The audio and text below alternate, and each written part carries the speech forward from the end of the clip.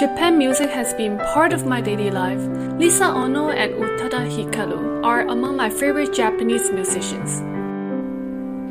Having lived in Tokyo, what Japan strikes me is their mindset and value. They value customers over money. They value disciplines over convenience. And they value conformity over individualism. Interested in seeing how much you know about Japan? Continue to watch this Japan Part 2. If you haven't seen my Part 1, I'll put a link here. And more on the piano music later. Hajime Mashou, let's start. Something about a Japanese customer-centric mindset that I really want to talk about. Sometimes it even makes me feel bad because they overdo their etiquettes for a very small thing. There was one time when I was buying something, and in Japan there are a lot of coins. The cashier dropped the coins that I pay, and she kneeled down in front of me picking up the coins one by one and kept apologizing to me. To them, taking money from a customer is something really respectful. Even if it's just 100 yen, they would treat you the same. In my opinion, Japanese is one of the unique nations that people just don't treat money as that important. In many other countries that I've been to, I only get this level of customer services if I shop in LV or Dior. But in Japan, the money value really doesn't matter. They just really care about their customer. Sometimes make me feel bad or uncomfortable because they treat me too polite, but I really appreciate it. Before you forget, please smash the like button and the notification bell so that you can get notified whenever I upload. Not only do Japanese care about their customers, they also care about the world and the planet. Japanese are known for cleaning up the venue after the World Cup game, even though they lost the game. That has a lot to say about their culture and integrity. What I found was that the trash collection in Japan only comes once a week in most of the residential buildings. The apartments in Tokyo are very, very small. Many of the studios are just 200 to 300 square feet. I've even seen the 8 square meters apartment posted by a YouTuber. For anyone who wants to know, my apartment is 8 square meters. I can touch both walls. So right now I'm touching both walls. So if you miss that trash day, then you will have to keep your trash in your small home for another week. It's pretty smelly, so people always have to remind putting up the trash on that one day. Many people know both Japan and Singapore are very clean, but they are very, very different. So in Japan, it's not so easy to find a trash can. So if I had a trash, I may have to put the trash in my pocket for the whole day, just walking around outside and still not able to find a trash can the whole day.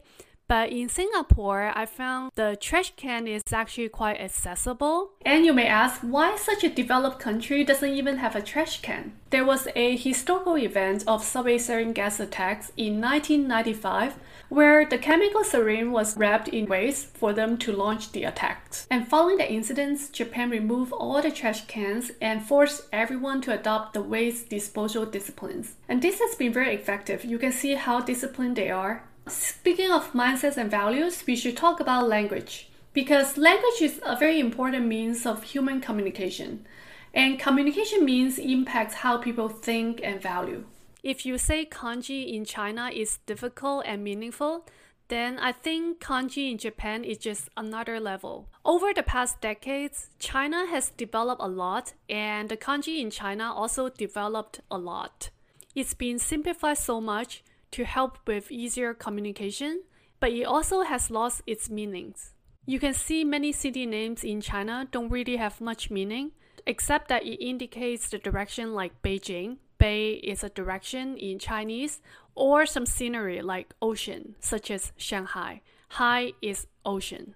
But the word choices that Japanese makes up for the city name or the person's name still very much linked to the history, like Kawagoe, Kamakura, and Kobe. Japanese value what their ancestors did and want to continue with that. Every year in January, people in Japan get together to write calligraphy no matter what age they are. It's weird that how developed Japan as a country, but it's also very undeveloped in a sense that it still carries so much history, and it almost made me feel like It's never moved on from its old times or the past. And because of this very weird combination of developed and undeveloped about Japan, I am very impressed about the Japanese kanji and also Japan as a country. Another thing you see everywhere in Japan is their dessert. In Japanese, it's called wagashi. Wagashi was created in Kyoto, the cultural and historical center of Japan, to complement the tea in the practice of tea ceremony, so that the tea's bitter taste is balanced by something sweet. Traditionally, the names and designs of wagashi were inspired by poetry, artwork, and nature. It's aligned with their unique culture being obsessed and making things perfect and beautiful. For wagashi, it's the same and it's artwork. Since the tea ceremony is very much appreciated in Japan, the job as a wagashi maker is also highly valued. For many girls, being a wagashi maker or baker is their dream job growing up.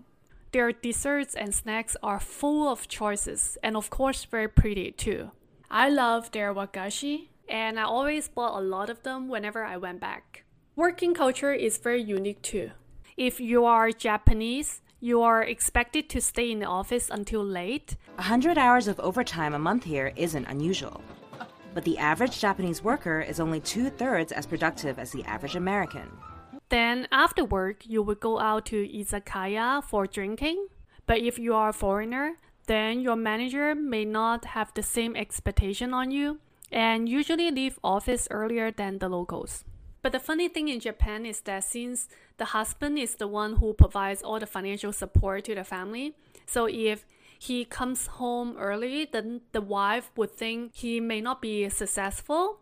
Why would he come back so early if he has a lot of work to do? Compared to, say, in the Indian family household, according to my Indian friends, if you don't come back home before 7 p.m. as a husband, then you may not even get dinner from the wife. And another related topic, when I go out for afternoon tea or restaurant, if it's during the day, you only see all women in the cafe or restaurant because their husbands are all working. Whenever I saw a really nice car driving by, I was always curious to see who was driving the car. And it always turned out to be a lady instead of a guy. So in Japan, a lot of the household, the husband would give a nicer car to the wife and they would take an older car or they just sit inside the car. Previously, I talked about being a wagashi maker is their dream job for women in Japan. Besides that, actually being a housewife is their desirable job. There was a poll survey in Tokyo. 1 out of the 3 women wants to be housewife when they get married. So why so many women want to be housewives in Japan?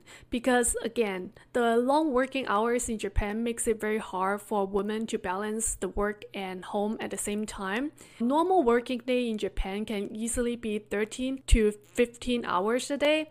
It's just something that a married woman find it really hard to keep up with. So women in Japan still rather choose to be housewives rather than deal with stressful workday. Depends on how you look at it. If you like this kind of lifestyle, then Japanese women are living in a dream life. But if you look for something different, then this may not be a fit for you. Thanks for watching my Japan part 2. Now it's your turn. How's your experience with Japan? I'd love to hear about them. And for those of you who want to support my channel further, and if you're interested in learning more about my world cultural experience, check out 2 books that I publish on Amazon. If you enjoy my perspectives in life and think that I can add value to your life, career, and school, please contact me on kksuccess.com. As always, I'll see you at the comment section. またね.